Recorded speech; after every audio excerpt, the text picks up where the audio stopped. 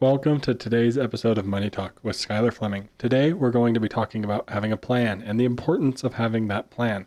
So why is it essential to have a plan? Whether it's a financial plan, a fitness plan, a meal plan, or any sort of other plan, let's talk about that today. But why might you think having some sort of a written investment plan is a good idea, or a written budget, or a written financial plan in terms of what you want to spend money on, when you want to save up for a vacation and when you want to take that vacation?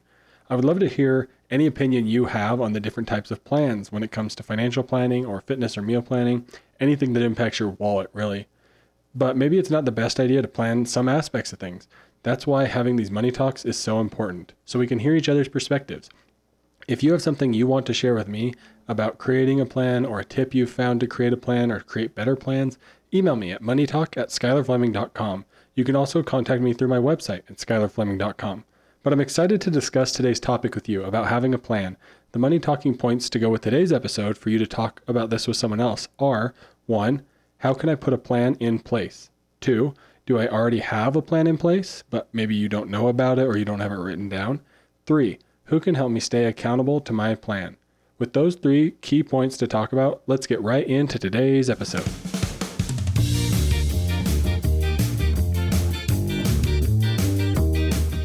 You know, we don't talk about money enough. It's a topic that gets ignored for some reason, even though it plays a role in everyone's day-to-day life.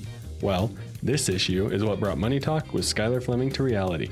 I know you're probably busy and don't have the time to research and learn about all things that go into personal finance, but that's where this podcast, Money Talk with Skylar Fleming, comes into play. I'm your host, Skylar Fleming, and I'm here to do the research and learn all the extra stuff about personal finance for you. The goal is to simply get us talking about money, so let's get talking.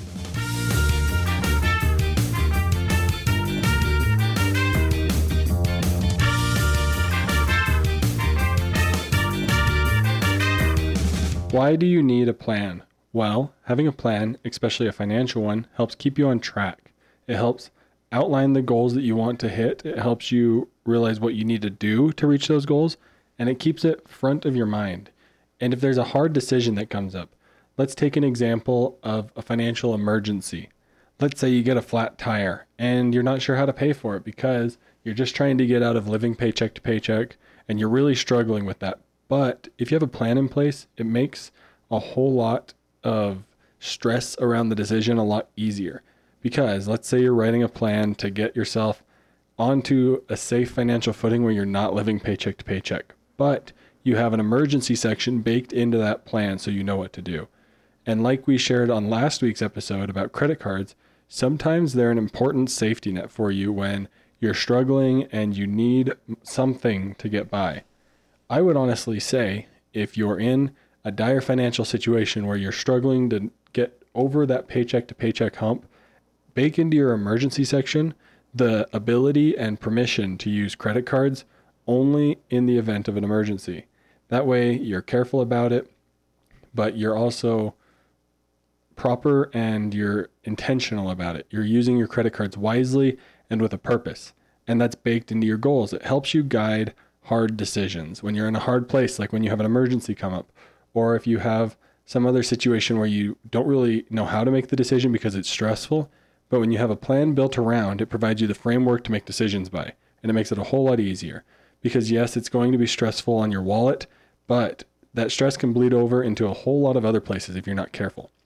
So when you have that plan in place, it helps make those other areas a whole lot easier because it reduces that overall stress load. But what happens if you don't have a plan? Let's talk about that next.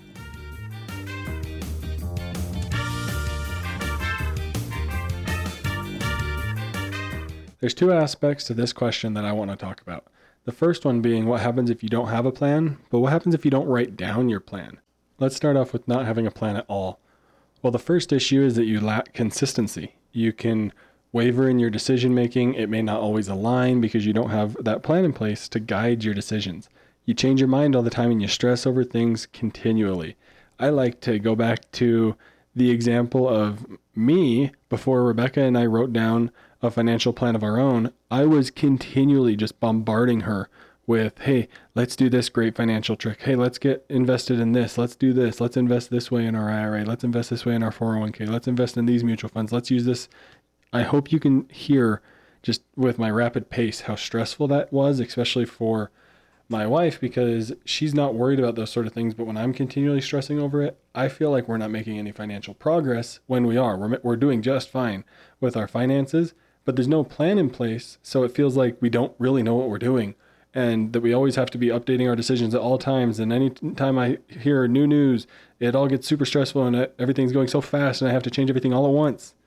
But if you have a plan in place, it allows you to have that guiding framework to make those decisions by, and then you don't want to make the decisions all the time because you commit to the plan, which is why it's important for the second part of this section is to have it written down. Because if you don't, you can change your mind all the time, which can be really bad for your plan.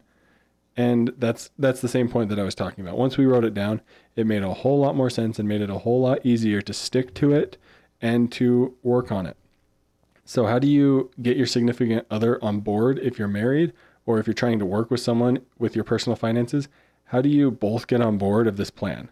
Let's talk about that next.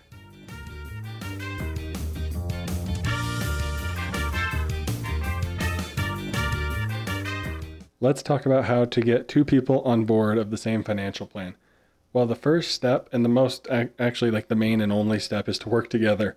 You cannot design the plan by yourself and then go ask for approval, especially if you're the more financially minded person in the relationship. It's going to feel like you're using it as a tool to control the other person. You have to work together, especially if you're married or in any sort of a relationship and you're doing finances together and your financial decisions impact each other. You have to work together on this plan. That's the only way to get both people on board. Because think about it.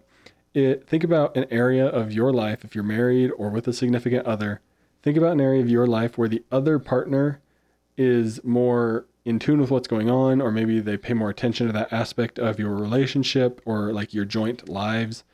I'm trying to think of an example. Like, let's say someone takes care of the cars more and they are more aware of the maintenance schedule and how to take care of the cars when you need a new car. They like doing the research on finding a newer car. And they come to you one day and say, hey, we got to get rid of your car right now. We got to go buy this car right now. You're going to feel a little bit controlled and you're going to feel like you don't have any control. So look at that from a financial aspect now. If you're the person who loves to manage the personal finances of a relationship and you go to your significant other and say, hey, look at this cool plan I made. Sign here and we're good to go and I will get all our money moving around. They're going to feel like they have no control and it's going to stress them out. And they won't want to get on board. And then you're going to be calling into your favorite podcast, this one or whatever your other podcast is, asking how to get your significant other on board. And I'm going to tell you, just make sure you're both working on the plan together. It's the only way to both be on board and be on the same page. And so you both feel like you have control over your financial situation. But how do you stay accountable to this plan? So you've written it down. You and your significant other are both on board. You're committed to this plan. How do you actually stay accountable to it? Let's talk about that next.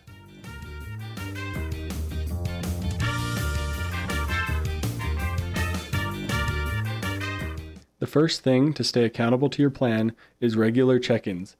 Bake these check-ins into your plan and commit to that time frame. Whether it's monthly, bi-monthly, quarterly, once a year, every 6 months, every 2 years, even though I would say every 2 years is probably a little too irregular. I would say quarterly is a good place to start if you're looking for a recommendation on how often to check in on your plan. But make sure you're staying accountable by checking in on the numbers, on your goals, on your progress towards your goals, on how you're feeling about adjusting those goals.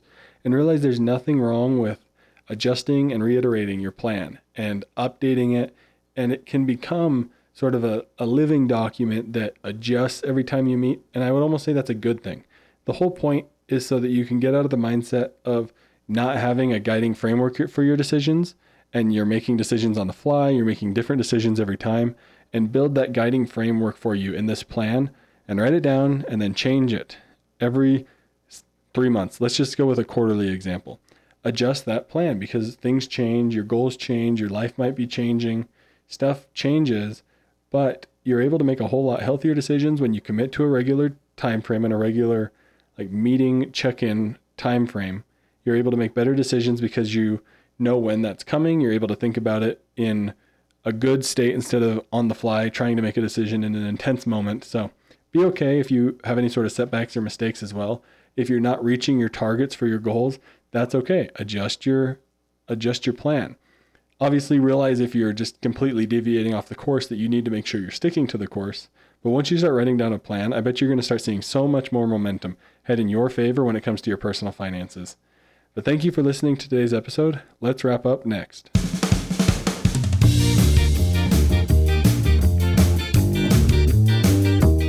Thank you so much for listening to today's episode of Money Talk with Skylar Fleming.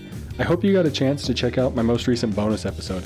It was a fun one I did. I changed up the social media post a little bit. I just had a little bit of fun with that episode, trying some new things. But we're back to our regular weekly Tuesday releases with today's episode.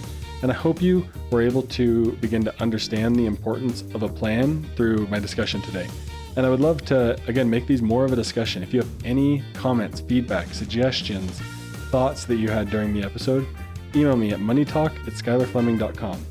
Again, the money talking points from today's episode for you to go and discuss are: 1, how can I put a plan in place? 2, do I already have a plan in place, but maybe it's not written down or formalized? And 3, who can help me stay accountable to my plan? Because accountability partners are crucial in helping you reach those goals, especially the harder goals. But thank you for listening to today's episode of Money Talk. If there was any sort of wisdom you learned, please share with a friend. That's how we help the podcast grow, and I appreciate each one of you listening. But thank you for listening to today's episode of Money Talk with Skylar Fleming. Have a great week. Thank you for listening to Money Talk. The Money Talk show is provided for informational and entertainment purposes and should not be used for personal or specific financial advice. Every situation is unique and different. Please make sure to do your own research for your personal financial situation.